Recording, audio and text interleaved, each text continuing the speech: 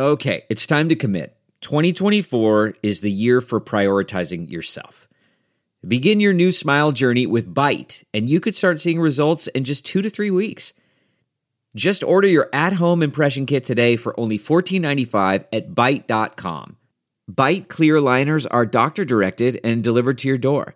Treatment costs thousands less than braces, plus they offer financing options, accept eligible insurance, and you could pay with your HSA, FSA. Get 80% off your impression kit when you use code WONDERY at Byte.com. That's BYTE.com. Start your confidence journey today with Byte.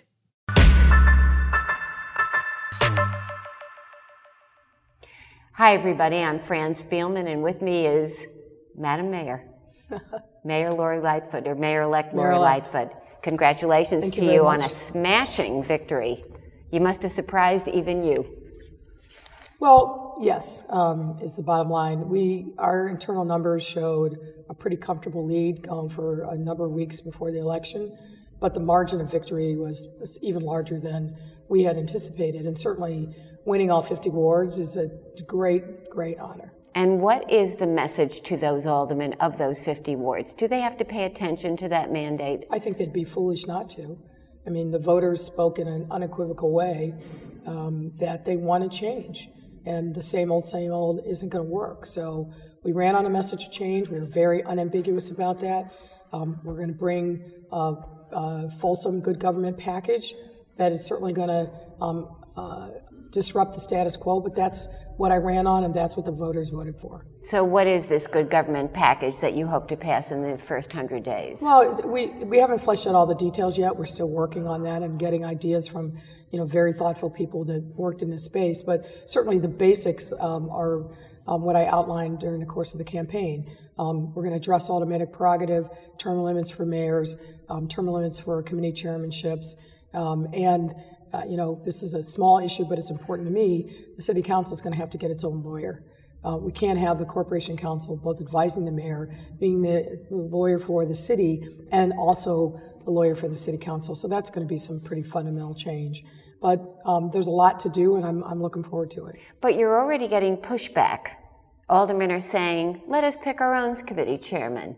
This is a strong council. Are you okay with that? Look, I want to make sure that the city council is not a rubber stamp. That's critically important to me. Doesn't benefit anybody other than somebody who wants to tightly hold on to power. But I also want to make sure that we are true to the mandate that the voters have given us.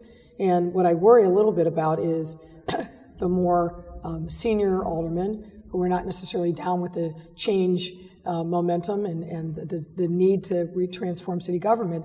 I don't want to replace a broken system with an even more broken system. So there'll be back and forth, and there'll be dialogue, which I think is a healthy thing for us and for the city to see that we're actually moving forward and making good on the promises that were made by many of us, particularly some of the newer candidates that upset incumbents. But are you okay with them picking their own finance chairman, with them picking their own committee chairman? I think we're going to have a dialogue about that. Okay, so you want to have some input? Of course. Okay, you want people you can trust. Who are the people that you would trust with finance? Well, look, I think there are a number of people that were very supportive of my campaign that are good, smart, able people that really care about public service. Certainly, I'm not naming names of chairs because we haven't had that dialogue. But look, the list is obvious. Wegesbach, Matt O'Shea, Gil Villegas is a really smart and able guy. Certainly Alderman Beal, Alderman Mitz, Alderman Scott. Those are some of the people. Tunney. Of course, Tom Tunney. I like Derek Curtis a lot. So we're going to confer with those folks and obviously others, particularly some of the new people, Maria Haddon, Alex Vegas. So those people, we want to make sure that we are listening to them, engaging them in a dialogue about how we need to work together to move the city forward. I want a city council that isn't focused on exclusively on individual ward issues. We've got big issues as a city that we need to tackle, and I want a city council that's focused on those big citywide issues as well as individual ward concerns. But you're not bending on aldermanic prerogative because a lot of aldermen don't want to get rid of that. I understand, but we're getting rid of it. We have to move forward. Why is that a non-negotiable? Because of the problems with it. when I talk about having aldermen focus on citywide issues, if you've got 50 separate fiefdoms that you have to deal with on issues like affordable housing, like just on getting a sign on your building, it makes doing business with the city of Chicago damn near impossible. I've heard that from every stripe of businessmen, small, medium, large. I've heard it from individual citizens. But it's also, if we're going to really give true to the mandate for change that the voters voted for overwhelmingly, we cannot have a circumstance where an individual alderman can exercise unilateral control over virtually everything that goes on in their ward. And it's not just the big deals that are a problem. It's the hundreds of thousands of contacts that aldermen have every single day with constituents that we're never going to know about. They're never going to be visible. They're not going to be transparent. Obviously, aldermen have to have notice and opportunity for input. They should drive agendas. That's what the committee process is for. That's what aldermanic votes are for. But we cannot have 50 separate aldermen having unchecked power to place Caesar on everything that goes on. And that's why it's fundamentally a problem. Ed Burke is messing around. What's he up to? Is he trying to organize against you already? Well, I'm not surprised. Does that surprise you? Of course he is. That's what he does. But it's not like it's a surprise. It's not like I'm unaware of it. And he's going to have bigger fish to fry.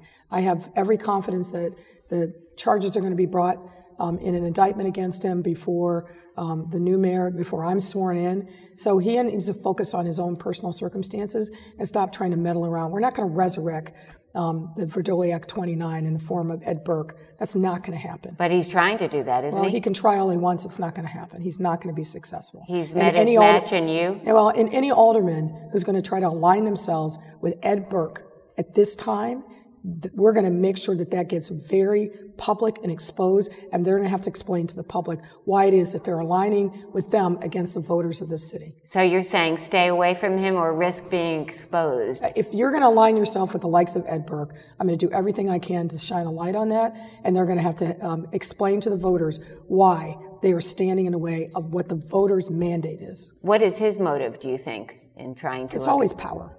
Yeah. It's always power. It's a game to him. I don't know that it's a game, but he's been very successful in accumulating power despite the odds, and he's not going to give up on that easily. I know that, but beware. Well, you met with Eddie Johnson, and he came away very, very encouraged at his appeal to stay. Will you keep him? And will you keep him so he can have his pension fully vested next April, not this April? And does he deserve to stay? Well, look, I'm in the same place now as I was during the campaign. The police department has a number of big issues that they have to wrestle with. Of course, the daily violence, the consent decree, and having a summer plan for violence. And it's not appropriate, I think, for me to be speculating about what his future is. At the end of the summer, we're going to take stock and evaluate. Along the way, I'm going to lay out very clear metrics and milestones that I expect him and the department to meet. And then once we see what the summer's like, we'll have that conversation. I like him. I have a good working relationship with him. I want him to be successful because literally the lives of our children depend upon it. But I'm going to be a boss who is going to hold people accountable. That's, I think, my responsibility as the mayor of the city. That's what the voters expect. And I'm not going to cut corners no matter what my personal relationship with someone might be. And he says that the problem with changing police culture is that there are too many changes at the top of departments and that you really need to leave stability in place. Well, stability is absolutely important, but it's not the only thing that's important. You've got to you can't have stability for stability's sake. What does the leader do with that confidence and support? What kind of changes is that leader making? What vision for change and changing the culture does the leader have? So those are conversations that we will have, and I've got obviously very clear ideas about what I'd like to see, but I'm going to do that in concert with him. I'm going to give him an opportunity now that I'm going to be the mayor to demonstrate his plan and his effectiveness and his vision. And he says he admits to a code of silence now. Finally, he did that. Were you encouraged by that? Was that a good thing? Well, of course there's a code of silence, but there's a code of silence in every organization I've ever been associated with. But of course it's important for him to acknowledge it. Now the question is, what are you going to do about it? Now, Janice Jackson, is she going to stay? haven't we seen a revolving door over there that's been a detriment to the school system? I think it's been even more dire in CPS, with having 5 CEOs over the last 7 years, not just 5 CEOs. One led off to jail in handcuffs, another who leaves under a cloud of suspicion because he interfered with an internal investigation, on and on and on. I've met with her. I came away very impressed. And we're going to continue to have discussions to make sure we're on the same page. And I've said to her the same thing I've said to literally every city employee, every person who's come and sought in a meeting with me. Tell me what the right thing is to solve this, and this problem. Don't tell me the political answer. Tell me what the right thing is to do. And then we'll deal with the politics. But I want people's honest assessment of problems, issues, opportunities, without it being filtered through a political lens. I'll deal with the politics, but I want to know what they think is the best thing to do. We had a very fulsome conversation initially. We're going to meet again, and I was impressed by what I saw of her and our one-on-one, and she gets tremendous praise from people all over. Literally last night I was at an event, and a principal came up to me, and we were talking, and I was asking her about, what are the issues and challenges that she sees. And as if on cue, she started talking about Janice Jackson and how great she was. And Janice was actually walking towards us. I said, well, you can turn around and tell her yourself. That's the kind of praise that she gets from people at every level in the school system. And I think you're doing something right when you're getting that kind of universal praise. So, but you've talked about a reconciliation process. Mm-hmm. What do you mean? For the school closings, for the sex abuse scandal, for what? Keep going. I think all of those things. I think that's important for her as a leader to understand the harm that's been done, the lingering concern that is out there, and she knows that. But yeah, I'm going to push her to think about the best ways in which she can bridge that divide. Just like this. An apology to her? What should she do? Well, I think she's got to reach out to people who have been affected by decisions that have been made. Look, some of those decisions that were made, certainly the school closures were when she was not in charge of the school system, but NTA, National Teachers Academy, is a real issue. I think she's got to bridge the divide with that school community. It's critically important. I'm more than willing to help in that circumstance. But she's got to be the leader of the entire school system, and there can't be schools or neighborhoods or communities that she can't go into. That just won't do. My view is, as the mayor, I need to set the agenda, I need to set the vision, and then it's up to people who are able to execute on that vision, and then we are in a regular dialogue, and we'll hold each other accountable. The elected school board bill passed. 21 members. No, I don't support that bill. Yes, I support an elected school board. I think it's critically important to regain the legitimacy of our system. But we have to have a school board that is actually going to be able to function and that has true parent representatives on it. There's nothing about the Rob Martwick bill that I like. Rob Martwick, the gift that keeps on giving. The gift that keeps on giving. So what are you going to do then? How large should the board be? I would like to, 21 is just unmanageable. They're never going to be able to get anything done.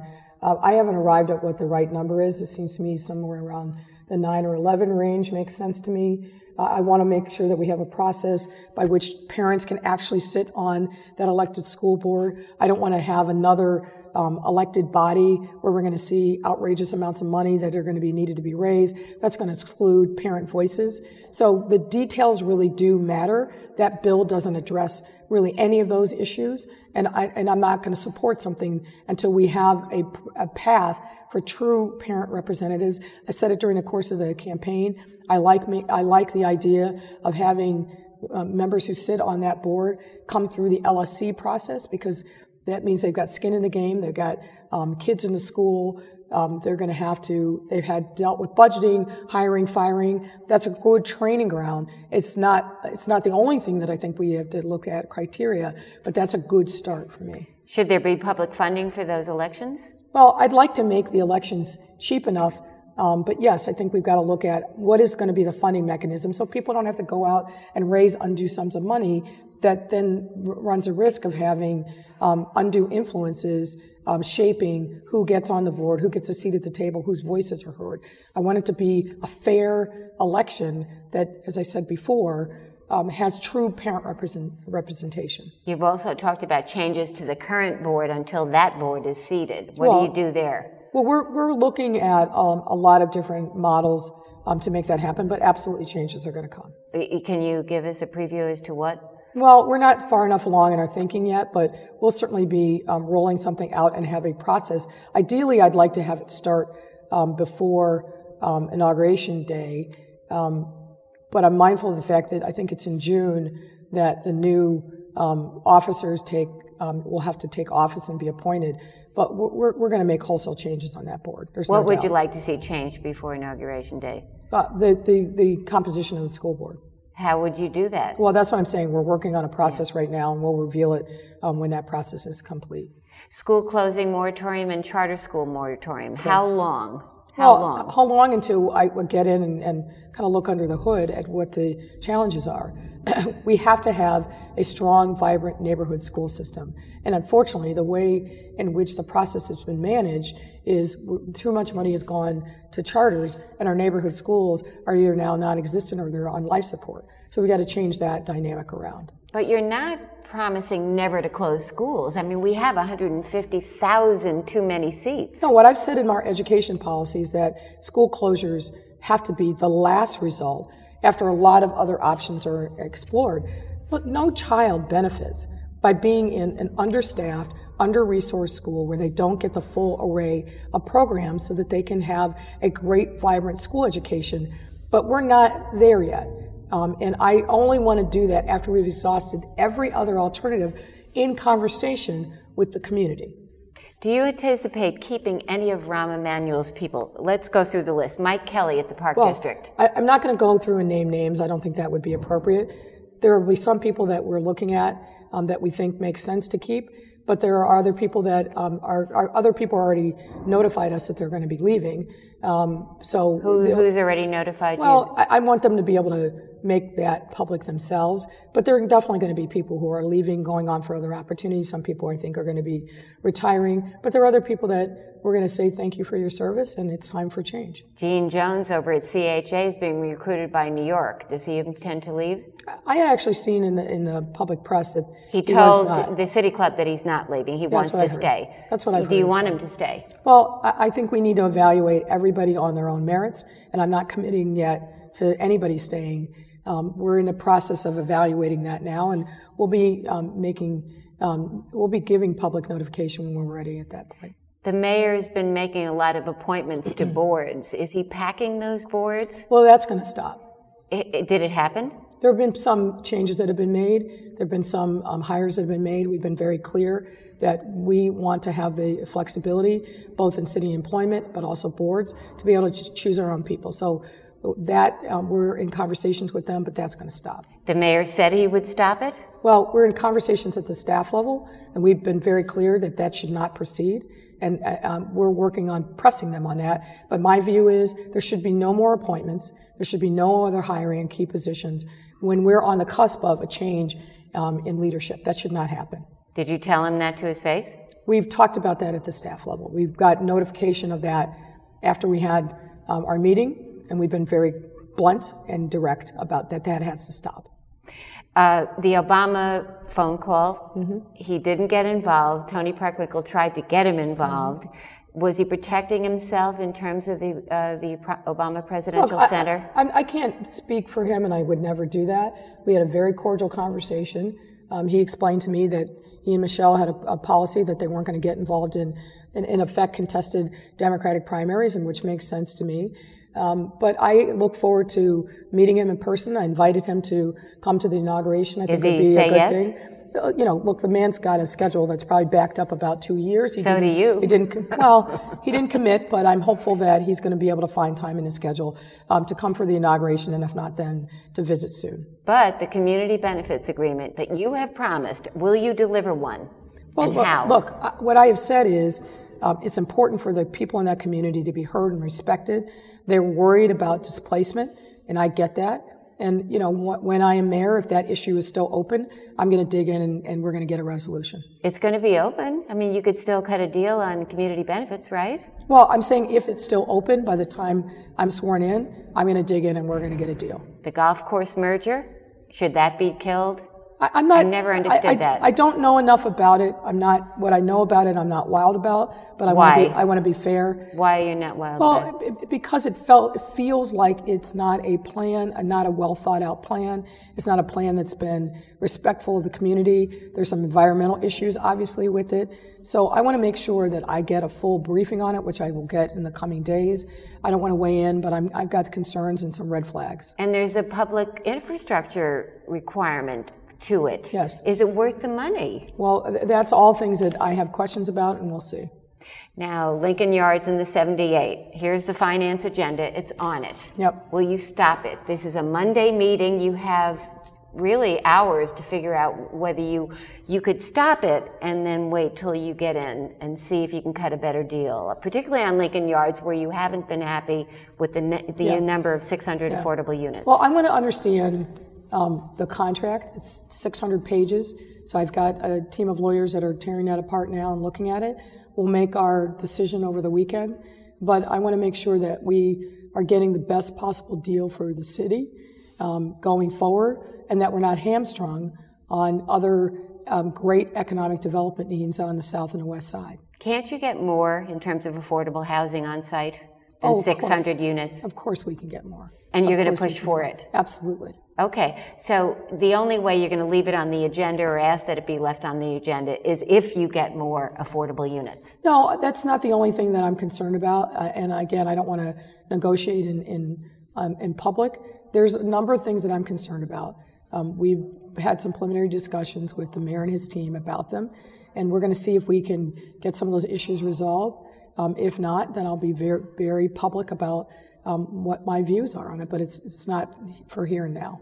The FOP is upset with you for saying to your colleagues over at the U.S. Attorney's Office, would you re-examine the code of silence verdicts against those 3 officers who allegedly covered for Jason Van Dyke? Well, it's not just those 3 officers. I want the U.S. Attorney's Office to open up its grand jury investigation, which was larger than just those 3 officers. Those 3 officers were the ones that were chosen for prosecution by the special prosecutor, the state special prosecutor. The U.S. Attorney's grand jury investigation, I believe, was much more wide-ranging than that. I want them to reinvigorate that to determine whether or not there are any federal charges that make sense. So, the FOP is upset with me basically every day, so add it to the list. You don't care? What I care about is making sure that we are fair to communities, that we are fair to individual line police officers and giving them the support. I would like to have a good, productive relationship with the FOP leadership, but that's not going to stop me from pushing forward on the things that I think are important and right. And they went after Kim Foxx. They want her to resign. They feel like no confidence, etc. Is that unfair? Do you think she's being tarred and feathered unfairly? Well, look, opposition from FOP leadership goes with the territory. Kim is a very strong and able person. I like her a lot personally. I support her. And look, she ran on and has been working on transformational change of an incredibly moribund institution that hasn't seen anything like what she's trying to accomplish, maybe in its entire history. So of course, you're going to have people that are upset with you. You're going to have your detractors. But her North Star is very clear, and I support her. The teachers' union was a big loser in the election, and yet they put out a very provocative statement on election night. Did you see it? I heard about it. And what does that say? It says that it's contract negotiation season. That's what it says. And you say you're not leading with your, as you put it, middle finger on the negotiations. No. But what does your mandate say to the teachers' union about the teachers' contract? Well, I think not just the mandate, but the number of teachers that supported me, the number of school personnel that supported me, both by their votes, but also by, small donations that they made, the number of teachers and other support personnel who came up to me along the journey in the campaign, says to me that we're saying the right things that are important to teachers. So that's what I'm focused on. I'm going to talk directly to the teachers, to the librarians, to the counselors, to the social workers, to the principals, those are the people that really are profoundly shaping the everyday experience of kids in the classroom, and those are the people that we need to reach, and that's who I'm speaking to. Can you undo any of the mayor's education spending of late, the $28 million for preschools, the special money for different schools? How did you feel about that? Yeah, I mean, those are the kind of things that we're looking at now. I mean, there are some things that we're aligned on, there are some things that we are not aligned on. I have a very clear vision of where I want to take CPS in concert with Janice Jackson and her leadership team. We're going to be meeting with them soon to talk through some additional issues. But I'm going to be true to the things that I talked about, focusing on neighborhood schools, having parents, teachers, and building principals as welcome partners in this most important mission, which is educating our kids. Let's talk quickly about a couple things. The gang database, will you get rid of it immediately? When? Well, I'm going to get rid of it as soon as practical. I've been very clear about that. Superintendent knows that. The people that lead the intel areas clearly have heard me speak to that, and I'm very clear that we're not going to set up any alternative until we have a real process for transparency that the public can see, and it has to have a bona fide law enforcement purpose and not just throwing names into a database without any real policy and practical regulation on who gets in and who stays. Infrastructure trust, will you keep it? No. Why? Because I don't think it has fulfilled its mandate. I like Leslie Darling, who leads it a lot. She's somebody that I've known for a very long time. But that work can be done by the Public Building Commission that has, decades of experience in building municipal buildings. So we need to go back to the Public Building Commission. World Business Chicago? Look, I think World Business Chicago has a lot of potential. I'm excited about learning more and getting a more detailed briefing from Andrea Zopp and her team. But we've got to have growth. We've got to make sure that our businesses, whether they're small, middle market, or large, have access to world markets. And I think World Business Chicago is a place that we can drive that kind of economic development and expansion. The hotel tax increase that you proposed, they're saying don't mess with it. It threatens to kill the golden goose. I misspoke when I talked about that earlier, and I've tried to correct that. What I meant to say is this: I want to make sure that we're dedicating a portion of that tax for the arts. That's what I meant to say, and I misspoke earlier. So you're not going to increase it? I don't see it's a very significant tax. And I think increasing it is not going to help our entertainment and hospitality industry. So I want to make sure that we are careful about that and that we're doing everything that we can support it. Tourism is huge for our city. It's got to continue to be huge, and I don't want to do anything that impedes that. Cap on ride sharing? Well, I haven't come to a conclusion about where and how, but we've got to regulate ride sharing. It's out of control. They have an unfair market advantage against taxi cabs. I've been very clear about that. We're digging in on what New York has done and some other cities across the country. So the changes are absolutely going to be coming to rideshare. The parking meter deal? There's somebody wrote an op-ed saying you should mess with that and do something with that. Well, we're going to look at it. I think Ram looked at it when he came in. It's a terrible deal for the city. It continues to be a terrible deal. Is there any leverage there for you? I don't know the answer to that yet, but we're certainly going to look at it and see if we can. The O'Hare architect, Jeannie Gang, there's been some concern about how that was done. Well, look, I don't like behind doors closed processes. I think anybody who's paid attention to me knows that. I have a lot of respect for the work that Jeannie Gang and her team have done, not only in the U.S., but across the world. But when you don't have a transparent process, when you invite people in and you don't tell them what the rules of the game are, you're going to get criticism. But I'm also mindful of the fact that the people who are criticizing it are men who are criticizing a woman. So will you look at it again or no? I want to know more about it, but I'm not going to commit because I don't know that it's necessary to reopen the process. But what I can say is, under Lightfoot administration, we're not going to see processes like this. It's going to be transparent. Police academy. Look, I think is that a done deal? I think that's a done deal, and what I want to do is make sure that we work cooperatively with the community, with the elected officials on the west side. Look, there's no doubt about it. The west side absolutely needs investment. All you have to look at is historical crime data to see that we've made progress in other parts of the city. We have not made nearly the progress that we have to on the west side. that is a function of the lack of investment and how poor those communities are. And we've got to make sure that the investments that we make are smart, that they are going to be a catalyst for other investments. And I'm committed to working with the West Side to make sure that that investment really is transformative and not transactional. The last time you came here, you drove your own car. Now you're in a big SUV. I always wondered, maybe the mayor should not drive a big gas-guzzling SUV. Are you going to change that? Well, look, my car is a hybrid, and I believe in clean energy. I believe in making sure that we can do everything we can to reduce our carbon footprint. And so I'm going to look at that. You know, this is a new world for me, having a security detail and worrying about these issues.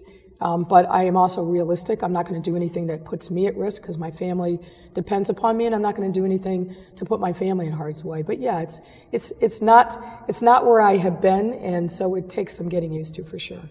Well, good luck to, throwing out the first pitch. Thank you. Toe the rubber, get it over the plate. Congratulations, Thank you. And thank you for joining us. My and pleasure. we will see you all next week.